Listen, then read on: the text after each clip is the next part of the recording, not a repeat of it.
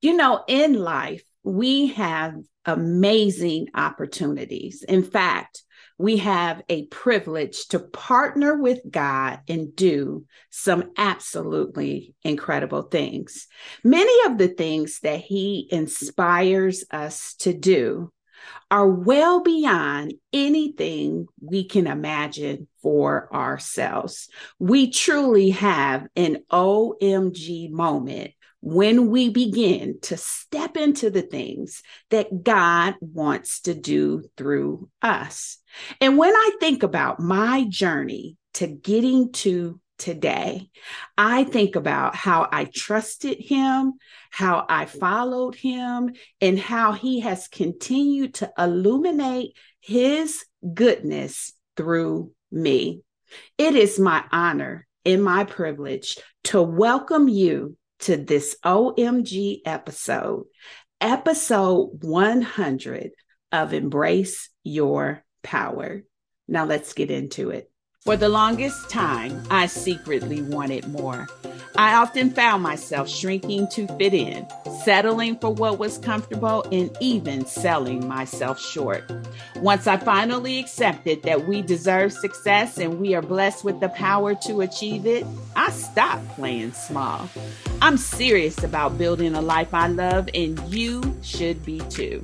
I'm Denise Taylor of DeniseTaylor.live, and welcome to Embrace Your Power. I help women prioritize themselves, their success, and their happiness. Now let's meet this week's achiever whose story will inspire you to embrace your power and go.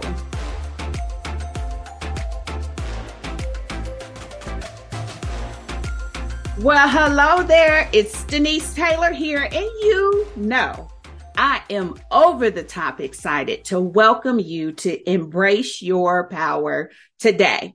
Today is officially episode 100. Now, if you watch television, if you tune into any shows, you know that when they reach episode 100, it's a really big deal. And I want you to know I feel all of the feels today. I feel over the moon excited. I feel extremely accomplished to reach this milestone. You need to know in April of 2021, I set out and began this podcast, and I have been showing up consistently for 100 weeks.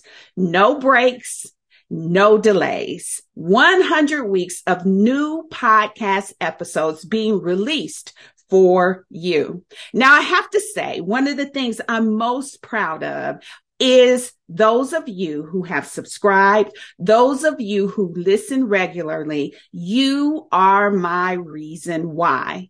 When you grab the mic and you lean into telling stories and lifting voices, it is so encouraging when you know it's resonating with someone somewhere in the world. And that is a very true statement because this podcast platform is listened to in over 40 countries. That still blows me away. You know that my mission is to encourage you to build a life that you love. This is the place where you can count on me to champion that with you. I believe that God has given us power to do it. I believe that when we embrace our power, we can be, do, have, and achieve anything that we want. And I will say, I believe you'll be divinely inspired to go after the things that God wants to partner with you to do. And what's amazing to me is that mission and that message is resonating worldwide. I consider it an honor to be connected with you each and every week. And when I think about the last 100 weeks of doing that, I know that something good is happening here. And so I hope that if you haven't already, that you would do the honor today of rating this podcast. Giving me feedback with your rating and review will be such a great way to put a bow tie on today. So wherever you're listening, whether you're listening to me on Apple Podcasts or you're listening on Spotify, I want you to do me the honors of giving me a 5-star review for hitting this incredible milestone, 100 episodes strong. Now, as I was thinking about today, all I could think about was OMG. OMG. My journey has been peppered with an OMG experience. And in some cases, OMG stands for oh my goodness or oh my God. But in my case, I want to tell you how OMG came to light in this journey. The O stands for optimism. I had to absolutely remain positive in this journey, remain focused on delivering the best that I could. And I will tell you, I have improved in so many ways. I have become more confident in my voice. I have become more consistent in my message. And it all came from me remaining hopeful and optimistic. The M stands for momentum.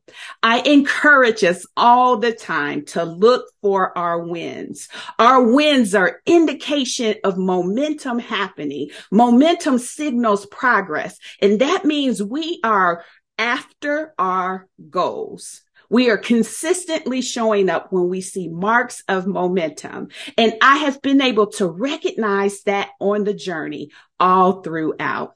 And then finally, the G stands for grateful. I am grateful for the listeners. I am grateful for my family. I am grateful for all those who support me in this journey. If you've liked a post, if you shared an episode, if you've been a guest, or you just listen every week, I am grateful for you. And as I was thinking about today, I wanted to do a couple of things with intention. You see, there's one person that has been with me from day one. You know, we talk about our day ones all the time, but I've got one person who has been with me from day one on this podcast journey. And I have to give a very special shout out to my partner, to my video editor. She delivers for me from all the way on the other side of the world. So to Lori, I say thank you. From the very first episode to the 100th episode, you have been in lockstep with me, helping to bring this vision to pass. We came out of the gate with video, and we have been making videos ever since.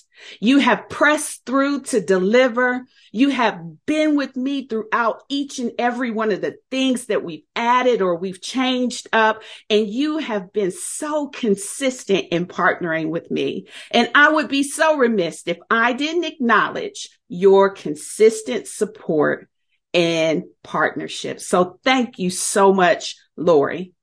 The second persons that I want to acknowledge is my family.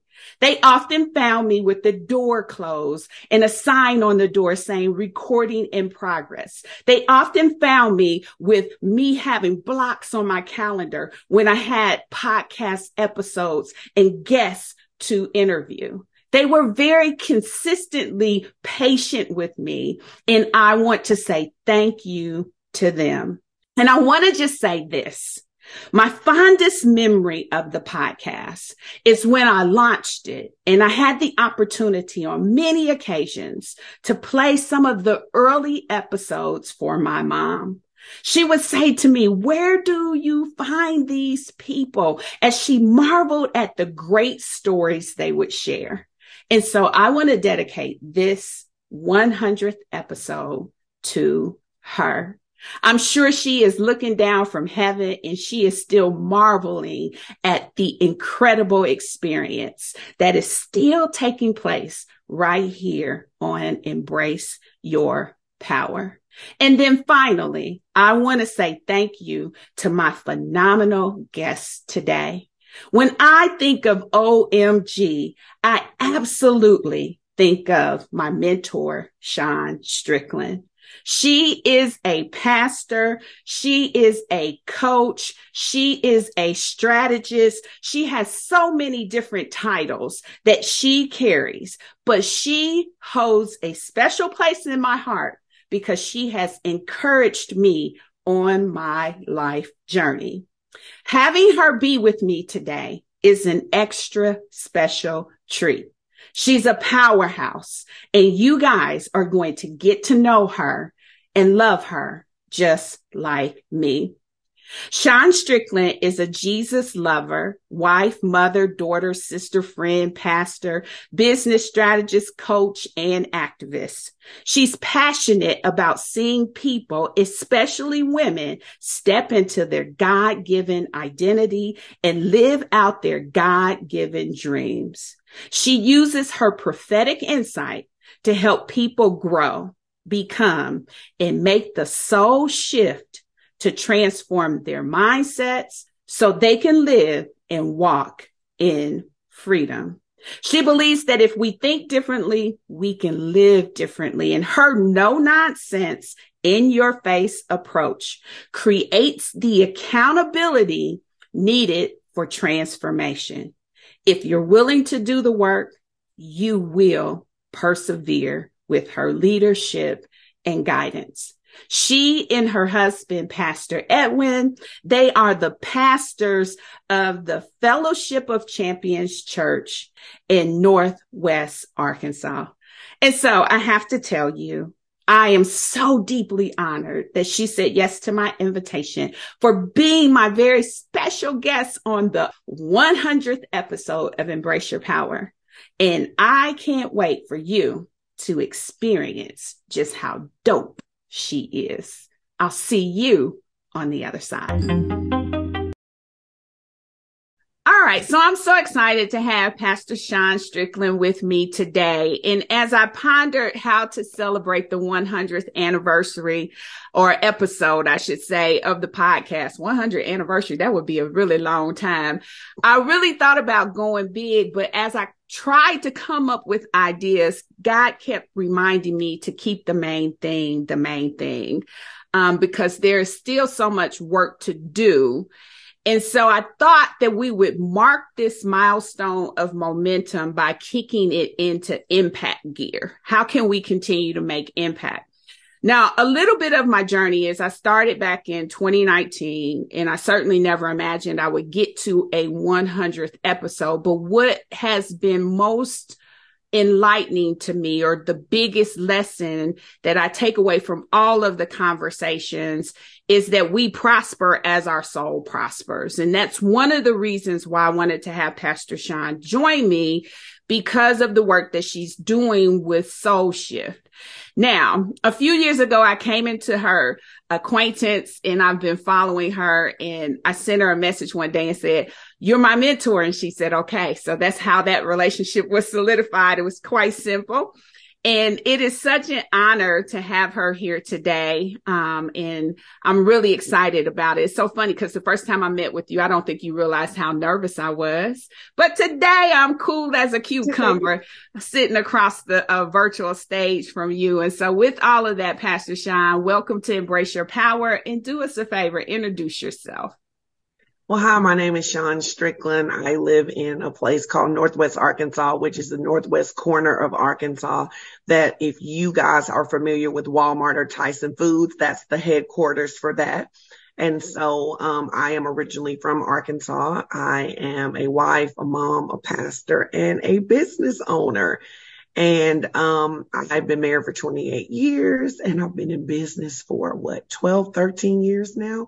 And my heart's desire is to see the people of God honor him, to live on purpose, and to impact other people. Really is the summary of all the work I do and why I do it the way that I do it. And I'm really excited to be here today because I am so impressed with 100 episodes. I am completely impressed. So thank you for this opportunity. Thank you for being here. So we get to experience you as this incredible woman of God, but tell us about your journey to becoming who you are. Well, that seems like a loaded question. Psalms 139 says that he wove us in the secret place. So I actually think that we're in the process of remembering who we really are, that we are waking up to who we are. I think that life has this way, because we have an adversary, has this way of stealing and manipulating our identity and making us think that we're things that we're not. And after we accept Jesus as our personal savior, I believe he immediately goes to work to reminding us of who we always were. Mm-hmm. And so, I look back at my life. I'm 50 now. I'll be 51 by the time this airs. And I think, that I look at my life and I see a lot of these things I was instinctively doing even as a child. But I think the simple version is my grandmother raised me.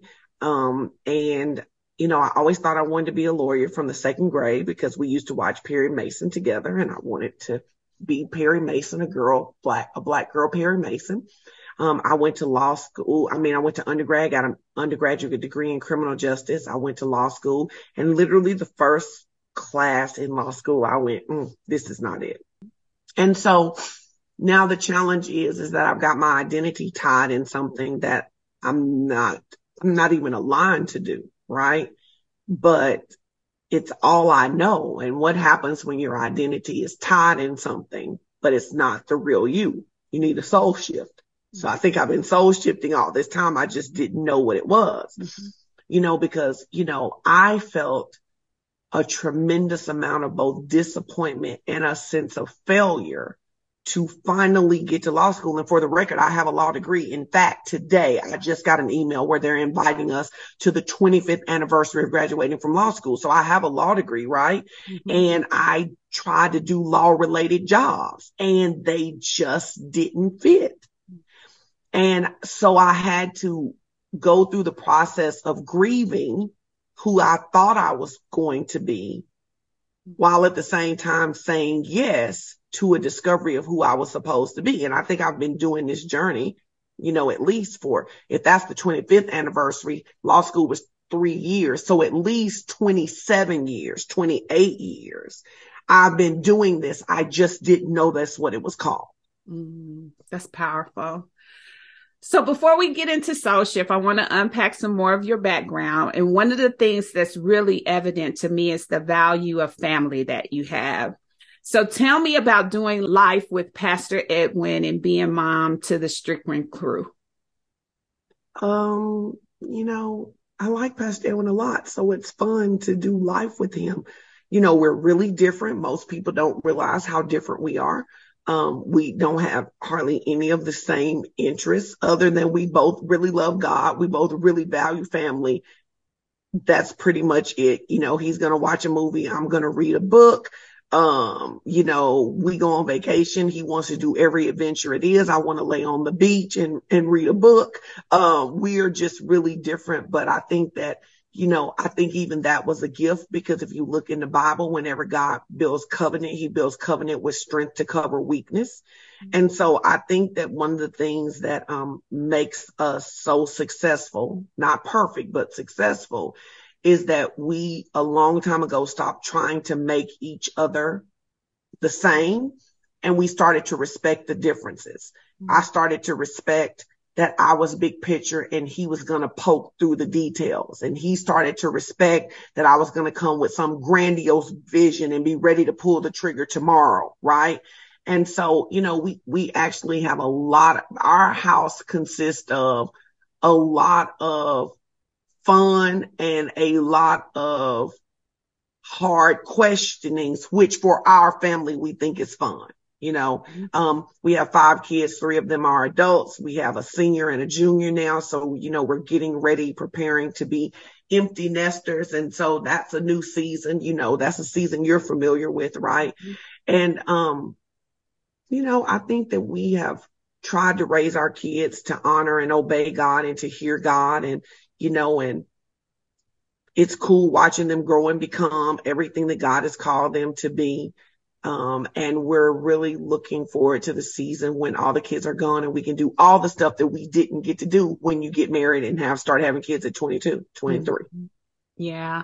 I love the way that you guys love one another, and it feels so genuine, even online and in person. It feels genuine to see you guys together and to hear about how you've navigated through all of the relationship struggles and still found love on the other side, still found respect, happiness, and a desire to be with one another. And I know now you guys are also showing up to serve couples and serve relationships once a month with the live stream teachings that you're doing. And so when you reach a point that you're confident to do that, that's incredible to me. Anything you want to share about the live stream series?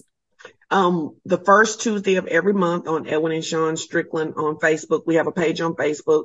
We're going live and we're talking about relationships. And while it does impact marriages, it's not just marriages. It's things like, how to give and take feedback, which most of us can admit that, the truth of it is nobody really likes correction. You just have to grow into that, right? Mm-hmm. How to speak your partner's love language, how to speak their apology language, right? How to transition through seasons, because those are skills that are transferable. They then change how you engage with your kids. They change how you engage with your friends. They change how you engage with your parents, your siblings. And so, we just want to see relationships get better, because the more our relationships look like what God intended, the more we impact the world in the way God intended.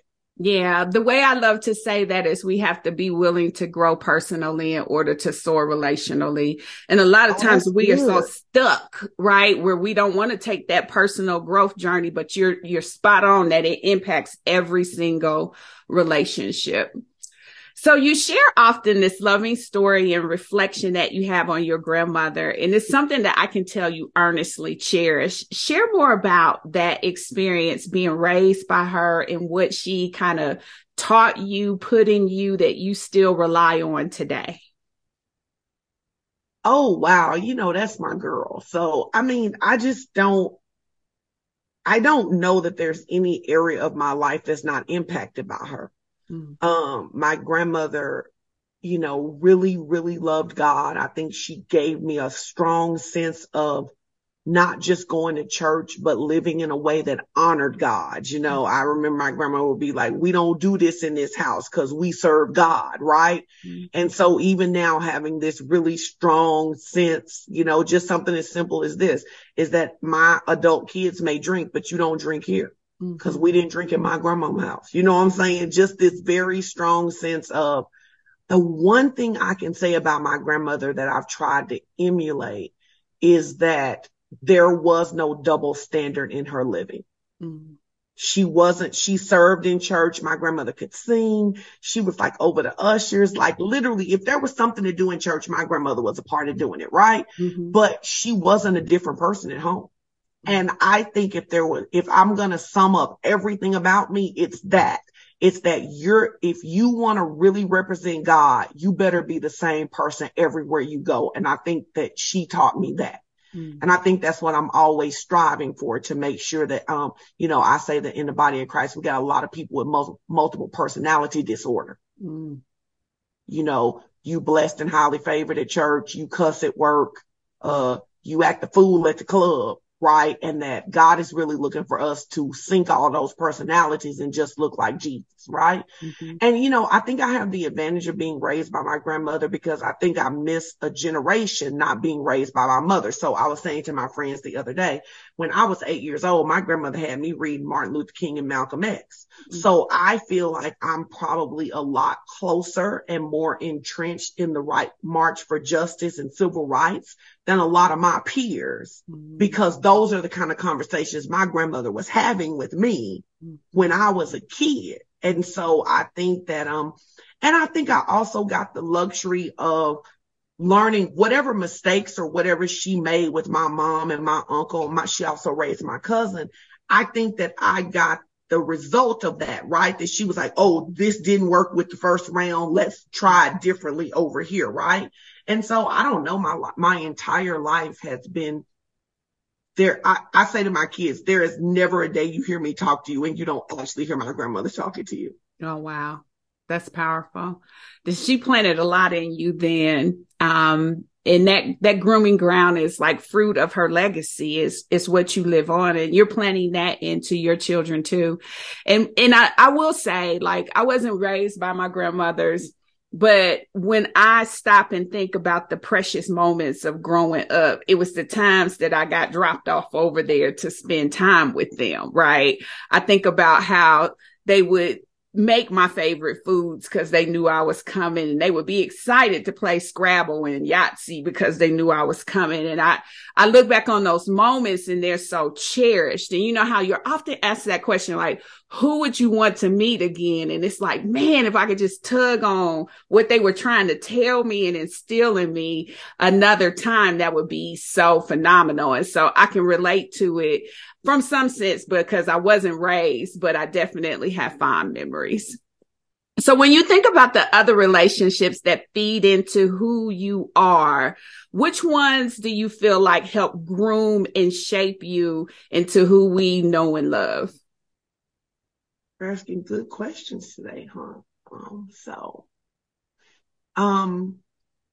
I would say after that, my dad. Now, I'd have to disclaim that my father was a hustler. Everybody's heard these stories before, right? But I think that one of the biggest lessons my father taught me was not to make up what people said, but to hear what they actually said. Mm-hmm. And I remember my father telling me one time, I never tricked a woman. She tricked herself by what she wanted to believe. Mm. And I think I was probably 14 when he told me that. And I think it shaped everything. It's, it probably helped be the reason that I ask so many questions, because I want to be clear about what we're talking about. I want to be clear that we're on the same page. Mm-hmm. And so I think that my dad absolutely shaped me. I think that he had a very, I look back now and I go, it probably was the prophetic. He just didn't use it for God's glory, but this ability to read people, to discern people, to understand atmospheres and stuff like that. And he spent a lot of time teaching me that. And so I appreciate him for that. Let's see. I have a teacher, Miss Burns, who was my 10th grade English teacher. She had also taught my mother, and I turned a paper into her one day and she asked me to stay after class. And she said to me, I don't want this mess. I know your family. I know you can write better than this. Mm-hmm. She said, now go write me a real paper and don't bring me this mess again.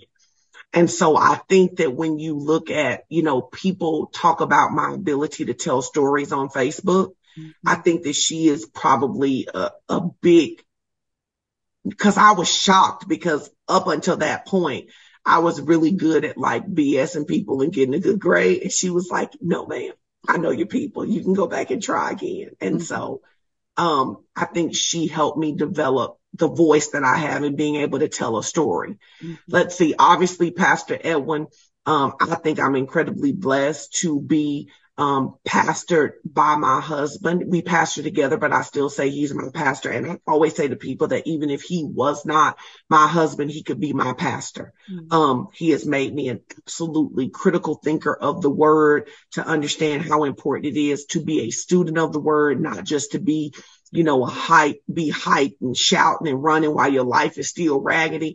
And then lastly, Pastor Cynthia Brazelton, who is my spiritual mother, who I think really helped me understand what it means to believe God, to like give your whole life to God and let God be God. So I would say those are my 4, 5. That's my top 5 right there. Okay.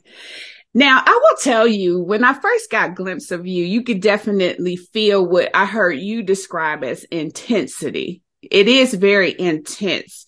What I've learned about myself, though, is without that degree of intensity, it would not get my attention.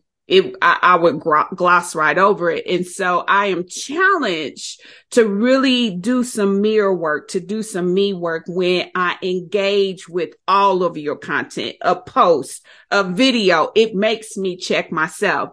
How would you describe it as an approach for how you do ministry? Oh, I'm absolutely intense. I mean, without a question, I am absolutely intense. But again, I think, I think some of that is how God wired me. I think some of that is that in addition to growing up with my grandmother still had her aunts and uncles around. So I was a young kid with old people all the time. Mm-hmm. And, by the time people are 60 and 70, they cut to the chase. You know what I'm saying? They're not sugarcoating, right? So I grew up with people saying, now, why in the world would you do something like that? Mm-hmm. Now, walk me through how that makes sense to you, right? Mm-hmm. And I think it definitely shows up in my personality. But I also think that one of the things that really bothers me in the kingdom of God is this duplicity. That on Sunday morning, we can be like, God is so amazing. He's so wonderful. We can cry, we can fall down, but yet we're so comfortable living a life that doesn't value him, that doesn't have him in first place. Mm-hmm. And so part of that, it's like wanting us to wake up to say, how do you say, if you read my content, so you know this, and I often use the illustration that if I treated Edwin the way most believers treat God, mm-hmm. y'all would be in his inbox trying to have an intervention for him. So true. You would just be like, you do not deserve this. You need to get away from this girl. She crazy. Mm-hmm. So it's not that we don't understand it. Mm-hmm. It's that we have not chosen to understand it when it comes to our relationship with God. And so my goal every day is to get somebody to say, I shouldn't engage with God like that. He's too worthy. He's too good. He's too gracious. And I need to be who I'm called to be because there are some people who are waiting on me. Mm-hmm. That's good. So here's what I discovered, because at first blush, at first glance, the intensity feels harsh. But as I've stuck around and as I've had a chance to engage with you, show up in your inbox with tears in my eyes, I found it was love. I really did. I found it was genuinely love. And I don't know if I would describe it as tough love, but I think that when I look at the definition of what love is from the Bible, I see it in how you show up and how you want to honor and how you want to bring out the best of us. And so I don't know that I would say anything is wrong with it because I've hung out long enough, but I can see some people who are like, oh my God, it's a little bit too much. Well, but that doesn't bother me because I think Christianity today has made Jesus so sugary that he can give you diabetes. I mean, it's like he's all lamb when he's also a lion. Mm-hmm. And that we have misrepresented love. That love says, I'm gonna rub you on your back even when you're about to walk off a cliff. I go, oh, Denise, you want to walk off that cliff? Oh, girl, let me walk with you off this cliff. It's your choice if you want to walk off this cliff. When in reality, love says, Denise, if you jump off that cliff, you're gonna hurt yourself, right? Mm-hmm. There's a consequence for this. And I just think we've gotten to a point where we want a God who is a genie, not a God we serve. That's good. So your people don't know me, but hey, y'all. So it's like, you can check yourself on it. Mm-hmm. If you believe God is the creator and the king, how do you get offended when God doesn't walk out your plan? How did God become obligated to do your plan? The only reason you would think God is obligated to do your plan is that you actually think you're the God of this thing. That's so good. That is so powerful. So I want to shift and get into soul shift, but before we do, I want you to tell me what you love most about doing the soul shift work. Oh, transformation, seeing people transform, and specifically to be more like Jesus, because I know there's a lot of work out here that's just about being your higher self. Mm-hmm. To me, it's number one higher self is to look like Christ. That's the higher self. So when people get that aha, when some of my best moments is I wake up in the morning and in the middle of the night, somebody sent me a message and said, I just want you to know I quit smoking weed last month and I haven't smoked weed in a month, or I quit fornicating, or I quit messing with this man that's married. Those are the things to me that I'm like, this is why we do this, so that we honor God. That's so powerful. So tell me about Soul Shift. I think I have a good picture of where it originated with your own story, but tell me about this whole work to transform, to prosper souls, to get them in a healthy place and aligned with God. Okay. So the easy version would be that when I was a kid, I used to go to mission with my grandmother. And one of the things I noticed as a kid, which is why I say I think you're always doing your work, even if you don't know you're doing your work. Mm-hmm.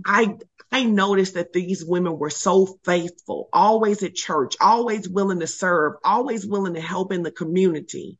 Yet there were cycles that didn't get broken in their life, which I got the opportunity to hear because I'm a kid who's always around adults, mm-hmm. right? Mm-hmm. So growing up, when I would hear people say they don't have enough faith, that didn't make sense to me, because if you don't have enough faith, why keep going to church on Sunday? Why keep going to mission? Why keep going to Bible study, right? There's clearly a disconnect.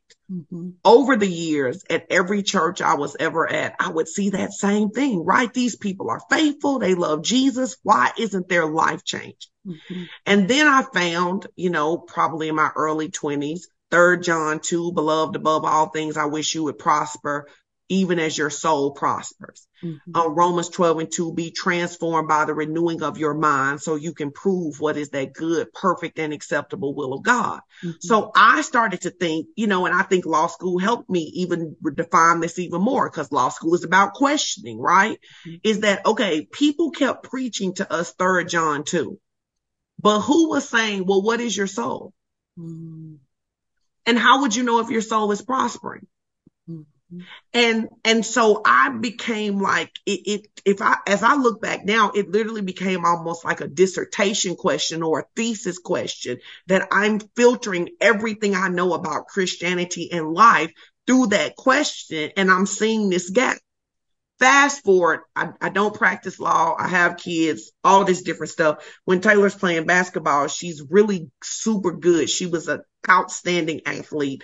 And when she was in the 8th grade, I don't know, that kid was averaging 20 points a game. I mean, she was a beast, but she didn't necessarily have the mental capacity to handle, when other kids didn't like her, or when somebody's mama was mad because she got more playing time, or even a coach. She didn't have a great coach in the 8th grade. And I started researching, trying to figure out how to help her. I came across sports psychology. Mm-hmm. When I came across sports psychology, as clear as I knew that I wasn't supposed to practice law, I was like, yeah, this is it. And so I ended up getting a master's in sports psychology. And in my very first class, I went, this is what's wrong with the church. Like literally, I went, this is it. We keep hearing we should change, but nobody is telling us how to change. Mm-hmm. So I was like, I'm going to figure this out. So I spent 2 years getting a master's in psychology. I got a coaching certification, and I probably did more personal development classes than you could shake a stick at, tens, thousands of dollars in that, right? Mm-hmm. Because I was trying to figure out how you take these scriptures and give people who love Jesus practical application to shift their thinking. And if you go to Romans 12:2, it says, be transformed by the renewing of your mind. How can I renew something when I don't first know what it is? Mm-hmm. Right? Mm-hmm. And so that just became the work, asking questions. So I got the girls in the beauty shop answering questions. I got my kids answering. I literally have anybody who would listen answering questions. I'm taking notes, and I began to notice that there is a science and art of transforming your mind, and that you will never, ever, ever, I don't care who you are, in the church or outside the church, live above the condition of your soul, because your soul is always going to determine the cap of how well you live in anything. So then Soul Shift became the work specifically because it's catered toward people who believe in Christ, It is releasing the lie to embrace the truth. Mm-hmm. What did life teach you that didn't come from God? What did disappointment teach you that didn't come from God? What did you even learn in church that's not scripture? Mm-hmm. And so it is this work, we call it in the community, growing and becoming, because it's not like school where you just go get an A on the paper and we move on. It's going to be a life of shedding and embracing who you really are. And that's really the crux of how the work came to be. Wow, that's powerful. That really is powerful. And I've heard you talk about the thinking, feeling cycle before, which I imagine is a part of the program and kind of hinges upon what you just talked about. But paint the picture a little bit more for us around thinking, feeling cycle. So Proverbs 23:7 says, as a man thinketh in his heart, so is he. Mm-hmm. Well, what science teaches us is that you think a thought. When you think a thought, you release a chemical. That chemical triggers a feeling, that feeling triggers another thought. That thought triggers another chemical that releases another feeling. So it's a cycle. Mm-hmm. So for example, people who are happy, if you could break down their thinking, feeling cycle is triggering that for them. Mm-hmm. Right? Mm-hmm. So if you are a person who is a pessimist, your thinking, feeling cycle is creating that for you, right? You show up in a room, you say something's going to go wrong. You then you find something wrong because you thought that. Now you got to feel it, and then you look for something else, right? Which is why you and I can be in the same space having a totally different experience. Right. We're in the exact same room, experiencing the same things, but experiencing them different because of our thinking, feeling cycle, right? Thinking, feeling cycle is inside. The challenge is it doesn't stay inside. When it comes outside, it begins to show up like your state of being. Everybody knows somebody that you go, every time we talk to her, she's in a bad mood. We also know somebody that we go, every time we talk to her, she's in such a great mood. Mm-hmm. That's thinking, feeling cycle. And everybody has one, right? Mm-hmm. When you're in a state of being for so long, right? Then it becomes your personality. So-and-so always mad. Right? Mm-hmm. And all of those things are shaping how you experience life.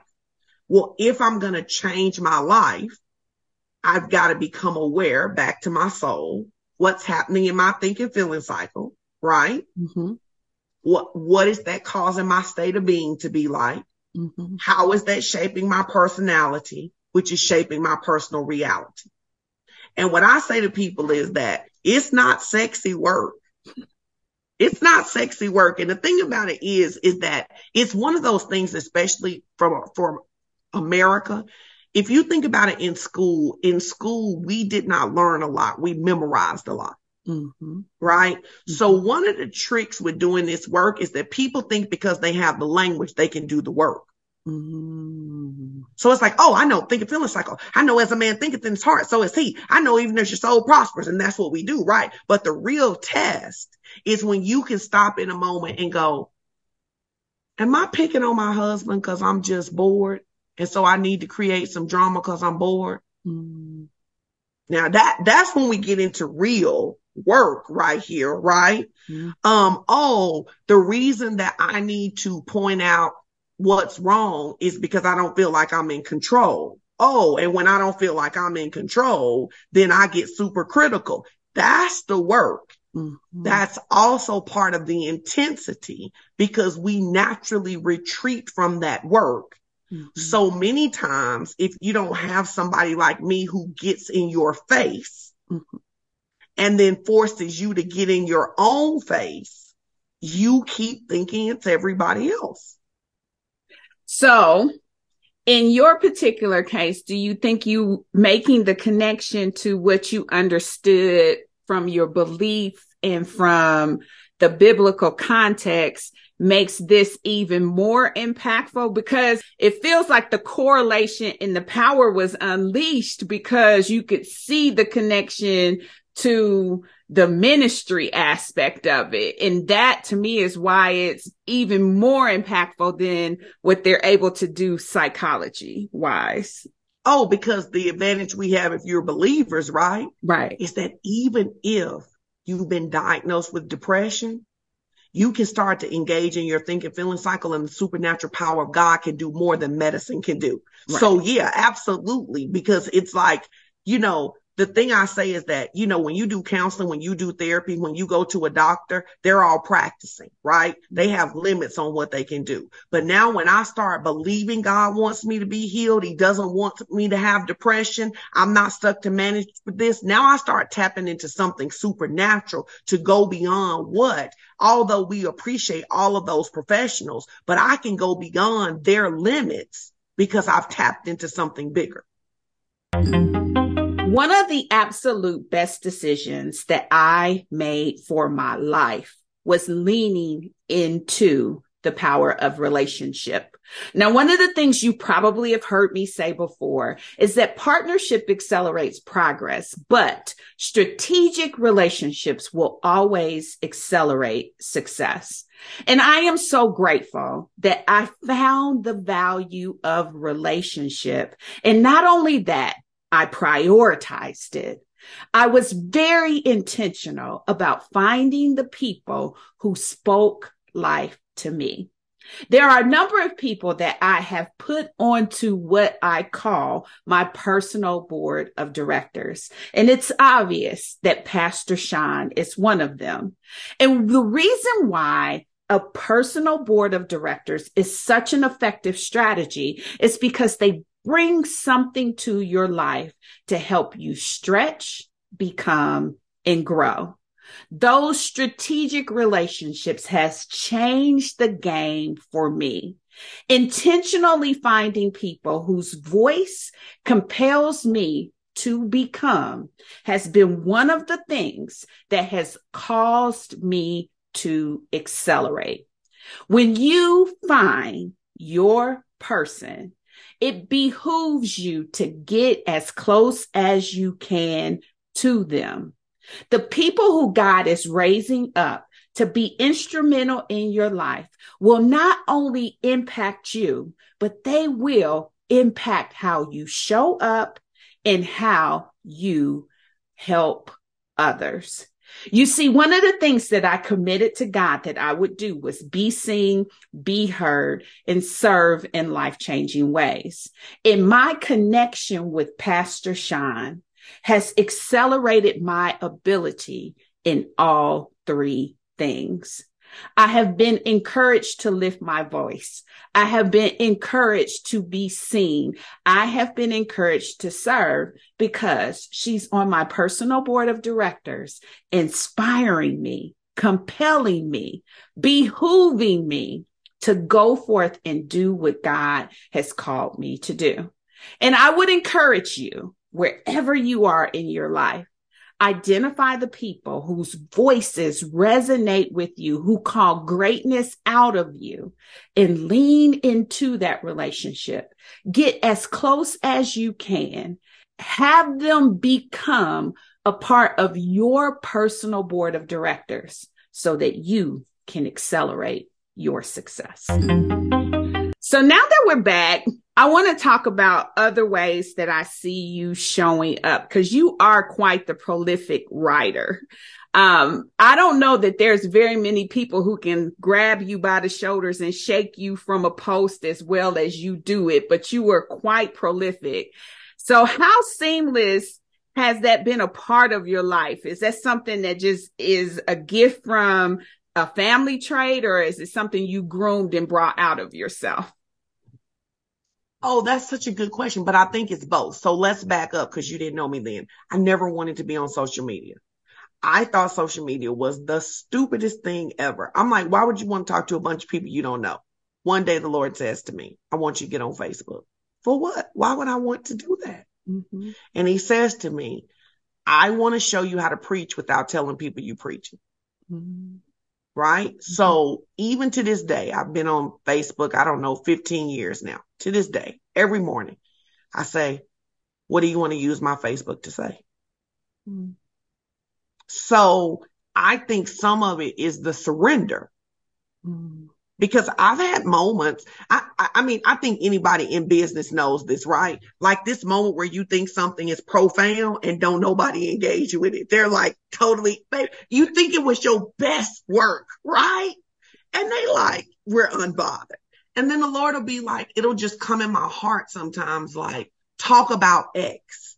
And it'll be like, what do you want me to say? And I'll start listening. To me, they're downloads. And then for 2 weeks, somebody will be like, you made this post. It changed my whole life. And sometimes it'll be over something that I didn't even think was a big deal. So I think it's that. And I don't think a lot of people who say they're Christian entrepreneurs get this. My social media belongs to the Lord. I get to throw in some personal things, some cute pics, some stuff like that, right? But ultimately, that page exists because the analytics tell us there are 2.3 billion active users on Facebook every month. And God knows where they are, and he knows how to reach them. And he knows how to bump the analytics to get the people who need to see me because there's something he wants to say. And I don't forget that. That's powerful. That's powerful. And I guess what I really appreciate most about you is how you recognize that the work is bigger than you. Like, you're not territorial. You're like, if this helps you, then say it. If something can further the mission along, especially for the kingdom of God, then use it. What brought down that wall? Like, is it the soul shift activity that you did personally that took away all this, I'm territorial about this, where you just never really that way? But what kind of opens you up to be able to say it's bigger than me? I'm just not territorial. Like, I mean, like my man, but like, that's my man, but even in that, he can only be my man if he want to be, right? You know what I'm saying? So I'm just not territorial, and it doesn't make sense to me. Like, I believe being territorial like that is deeply rooted in a poverty mentality. Number one, I think it's incredibly arrogant to think you are the only person God gave an answer to. Like, it's almost 8 billion people on the planet, but he only gave it to you. I think that is beyond arrogant. And I'm like, that don't even make sense to me. Okay. And I think it's arrogant to think you're the only one who can connect with people. We laugh about this all the time, especially if you are a parent or a pastor. You will be trying your best to get your kid or your church to understand something. Random person X walks in and says what you said, and your kid is like, I've never heard this before in my life. And you want to punch them in the throat because you like, I literally have been telling you this since you were 4, right? Is it more important that you get credit or that they get it? It's powerful. For me, it's more important that people get it. Because the other thing is that it's really interesting. I love this question because people used to send me stuff that people stole from me. And I would be like, I don't care. And they were like, what do you mean you don't care? And I would be like, do you see that 100 people engaged on their post that didn't engage on my post? Did it change their life? Did it cause them to live for Jesus? Because it reminds me of like when the disciples are out healing people and there's somebody else doing Jesus work. And they like, you want us to cast fire down on them? Like, what you want us to do? Jesus, like, if they with us, they're with us, right? And I think the other thing is this very arrogant thing that I think empowerment workers have is that you're the first one to say it. Man, people been doing personal development work since the Romans, okay? That we have documents of. And so now I think I'm the only person who has some version of soul shift. Right? Right. It just doesn't make sense to me. Let's help people get better. And even if someone is stealing from you, they can't take, that's the other thing too. I don't believe you have the capacity to take anything that actually belongs to me. I just don't believe it. I'm like, even if you thought, I believe God is this good. I believe God is so good that if somebody came and stole everything related to soul shift and even locked it down so I couldn't use the name, the Holy Spirit would download another name to me, have me to trademark it before I went off, and then give me a different way to do it. I just don't believe in scarcity, which I think is and I know that a lot of people do, because a lot of people who work with other coaches come to me and say, hey, I want you to know, if I do a group, are you going to kick me out of your group? Well, why would I do that? That doesn't even make sense. Mm-hmm. So I really don't get it. Mm, that's huge. That's a huge growing point that many need to take. And I will say, watching you exhibit it and watching you walk it out has helped me release that too, and really become more available to encourage others in their lane and encourage them to leverage whatever, because I'm beginning to realize how much bigger it is. And I love when you say it's like 6.8 billion people on the world, in the world. You can't service them all, like you don't want to. You don't want all them people in your you want, so you mean tell me you want 2,000 people in your inbox? Because I do not. No. Okay, but I remember reading this years ago. In America, we got this big thing about plagiarism. Okay. I don't remember which country it is. I don't remember if it's Korea, Japan, or China, but it's one of those countries where literally, the way we got this thing, you better quote everything or you'll get whatever, right? They say the most honorable thing is for someone to quote you, and that for someone to embed your work in their work. And if you're really a student, you will know it's their work. And I found that fascinating, that what we considered to be something that will get you kicked out of school, they considered it an honorable thing. Mm-hmm. And I don't remember, I just remember, and because the story was so crazy to me, I researched it. Mm-hmm. And it was just like at this level that like, it'll probably make sense like this. You know how like when people do like martial arts and they have a master? Mm-hmm. And so if you were my Kung Fu master, mm-hmm. I should move in a way that people go, Denise is her master, mm-hmm. right? Mm-hmm. They're like, if somebody has really been your master, if you've really been a student, the other people who know that work will know. Mm-hmm. And I just thought that was a fascinating thing. Mm-hmm. So I want to see everybody who is working for God win. And I have to say it like that because people say they want to see everybody win. I don't want the racists to win. I don't want the pedophiles to win. If you out to hurt people, I don't want you to win. But if your goal is to help other people win, I want you to win. Mm-hmm.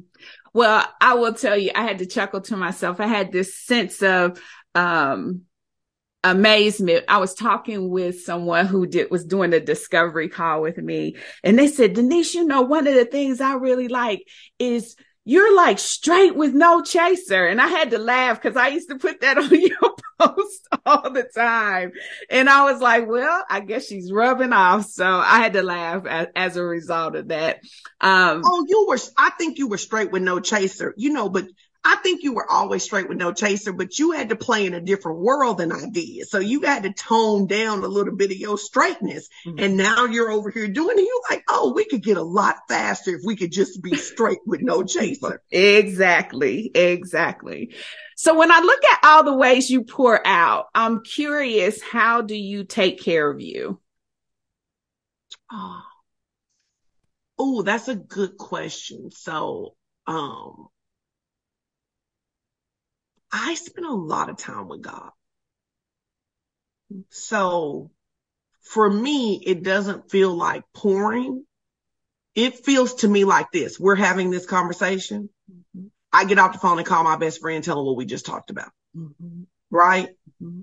There's an exchange here. You're giving, I'm giving, and then I'm just sharing with the next person. Mm-hmm. I think a lot of people in ministry struggle because they're trying to work for God without working with God. Mm. They don't spend a lot of time in fellowship. Mm. To me, fellowship is the component. It's, the Bible says to cast your care on him, for he cares for you, right? Mm-hmm. So if I have a couple weird things going on with my client, somebody struggling, whatever, I don't try to manage them myself. I'm like, Lord, you see your kids? What you want me to do for your kids? What do you want me to say? So for me, I get refueled because I make a purpose of hiding in his presence every single day. Mm-hmm. Like Jesus said, man shall not live by bread alone, but by every word that proceeds out of the mouth of God. I remember when I used to live another way and it seemed stupid to me. I would never go back to living that way again. So I'm just like, if you hang out with Jesus, people are exhausted because they don't get replenished from the source. Mm-hmm. That's good. That's good. Now, I've heard you tell the story a little bit about when you first got into coaching and some of the confused opinions that you ran into of people who were in the church trying to understand how you could also show up in this coaching realm, this consulting realm. And you're years beyond that now, but maybe there's somebody who is in ministry, but really feels that they have a call. So what would you say to them? Oh, that's good. Wow, there's so much I would say. I would say that if you really are going to be a trailblazer, stop expecting everybody to understand before you blaze the trail, which means you got to get healed and you can't need everybody to clap for you or for everybody to get it. But I would think the big thing is that for me, when I had to make the choice, am I going to do what makes people comfortable or am I going to obey God? It was then simple for me. Mm-hmm. Now, I'm not saying it was necessarily easy or even at the time, one of the favorite periods of my life. Mm-hmm. I'm saying that if I had to choose between being misunderstood by you or to tell God, no, I'm not going to obey him, that's not even a question for me. So if you believe God called you to do it, you best get to obeying God. Mm-hmm. And, honestly, Denise, I don't think we have enough conversations around that. I think we do a lot of rubbing on the back with that, right? Mm-hmm. Like we do. Do you understand how offensive Jesus must have been to these Pharisees? Mm. He had to be absolutely offensive. He's healing on the Sabbath. He's breaking the word down for the average person, right? Mm-hmm. He's drawing crowds, more crowds than they're getting at church. And they're like, don't do that. And so he's like, oh, okay, y'all don't want me to do it. What if Jesus said, well, the people talking about me or the people don't understand me?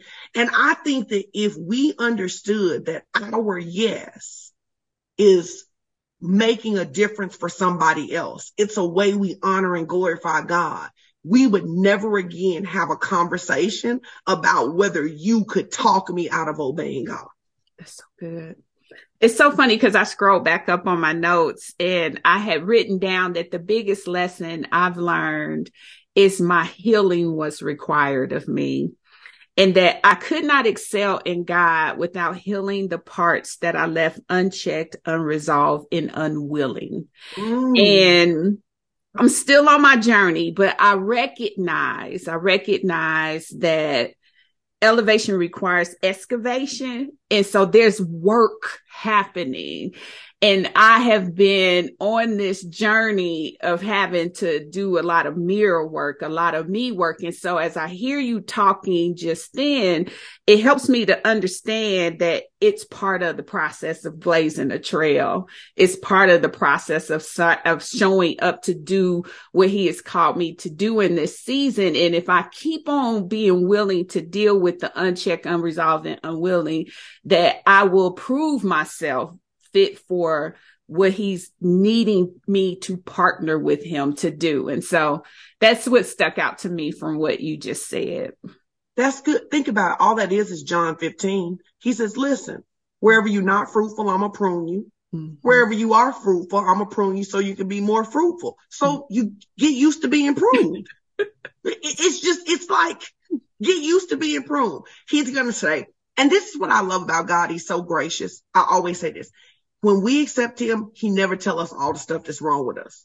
Mm-hmm. He never tell us all the ways the enemy has manipulated our thinking and the way we're off. He just says, come on home, and I'm going to start work. Because if he told us, we'd all just run away, right? Mm-hmm. But if you look, I think I heard Tony Robbins say one time, most people overestimate what they can do in a month, but they underestimate what they can do in a year. Mm-hmm. Go back and start looking at your memories from 2 years ago and see your own growth, right? And then at some point you don't need anybody to tell you that you're growing because you like, oh, this the Lord. You know what I'm saying? Like, Because it doesn't mean nothing will ever bother you. It means you get to the point that the thing that used to bother you, you're like, I'm not having a conversation about that. That's silly, right? And then it's on to the next thing that you need pruning for. And nobody is exempt from that work. I also think that in the kingdom, people don't understand that God gives exams before he promotes. So the Bible tells us in the talents, he gave one talent, one 3 talents, and one 5 talents, or 2 talents and 5 talents. How did he decide that? He said, according to their ability. Well, in order to know according to their ability, he had to have given them an exam to see what their ability was. Right? So we don't realize, I say all the time, God is so gracious to us that when we flunked the 2nd grade, he don't tell us we flunked. He just sent a new teacher. He just he don't go, Sean, girl, I done told you this 30 times. He go, okay. One more teacher, one more round, right? And that every time we pass those tests, like we learn to be more generous. We learn to stay in our place, even when people don't understand. We learn how to stay out of offense. We learn how to do all of those things, right? He's looking and he's saying, okay, I can trust Denise with more. Let's take her to the next grade and let's see what happens there. And I think that when we don't understand that, we think that a dream with God is just going to be angel dust falling down. You go come out here and put out one Facebook post, have one event, meet with one client, and the whole world is going to sing glorious songs over you. And then when it doesn't happen, you're like, what the heck? Right? But if it doesn't mean enough to me for me to walk through it, why should I ever expect you to take the journey with me? That's huge. That is absolutely huge. Okay, I'm going to close this out and then I'm going to open it up for you to give us some final thoughts. So here's my closeout question. Life wisdom. What would you tell your younger self about life if you could? Well, what I tell my younger self, I would tell myself, girl, your grandma was right about all the stuff she said. Don't try to find out none of the stuff the hard way. Just do what she said. That's what I would say to myself. I would say to my younger self, it's okay to be this serious about God earlier. That's good. I'd say don't fight it. Because when you get there, you're going to be so glad you came over there, right? That's probably the biggest thing I would say to myself in all honesty. I would say yes when you hear it. Don't fight it because you'll be so glad you did. Amazing. Love wisdom. What would you tell your younger self about love if you could? Oh, I would say to my younger self about love that without vulnerability, you can never have the best love. Yeah, that's something I'm working on.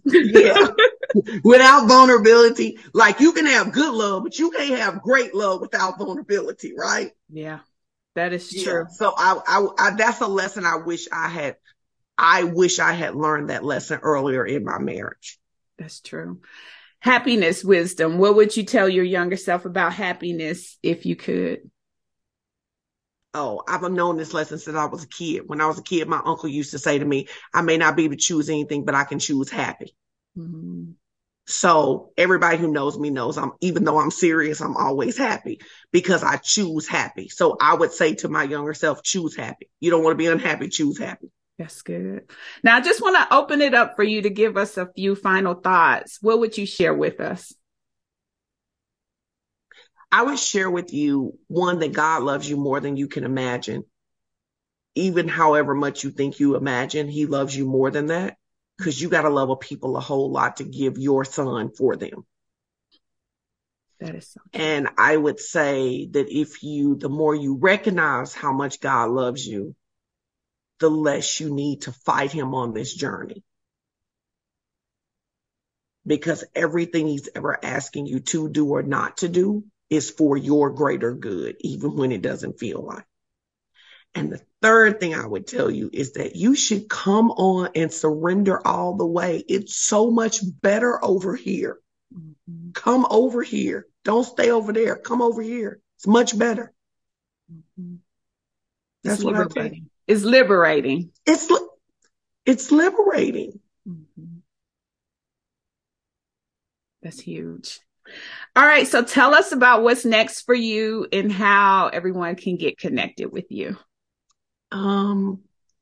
So what's next for me, that's public, is Soul Shift Live, which is going to be March 31st through April 1st. Mm-hmm. And the first day is really just all about digging deep and thinking, feeling cycle, learning how to hack your emotions, learning how to get out of negative states faster and how to get into and stay in positive states longer. Mm-hmm. And then the second day, it's all about soul shifting money.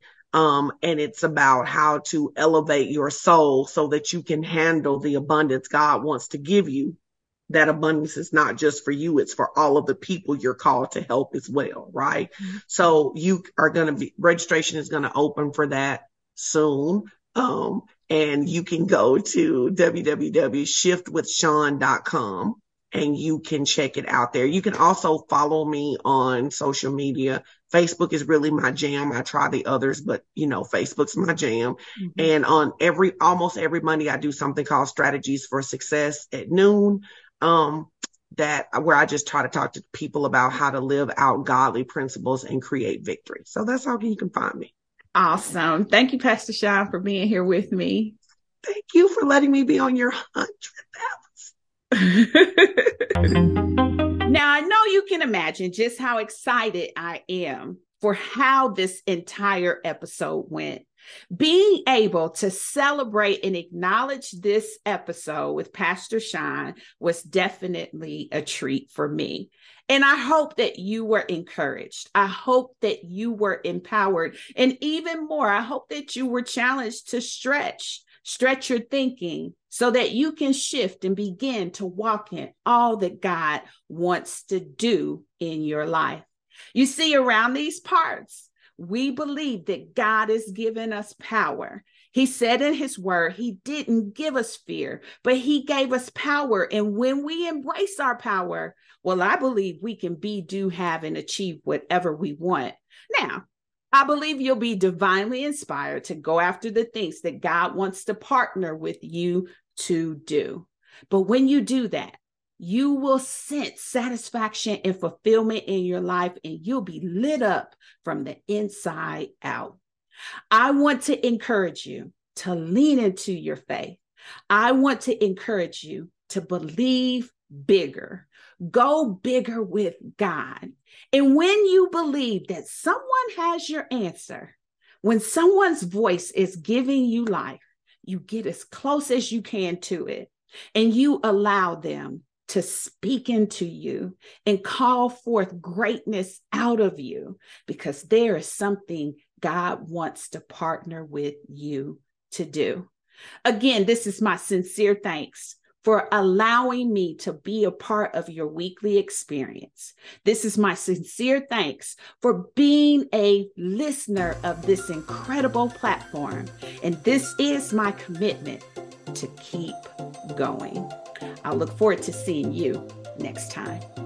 Well, that's it, beautiful. Thank you for tuning in. Don't ever forget that you are truly blessed with life, love, and all the happiness your heart can hold. Be relentless in building a life you love without apology.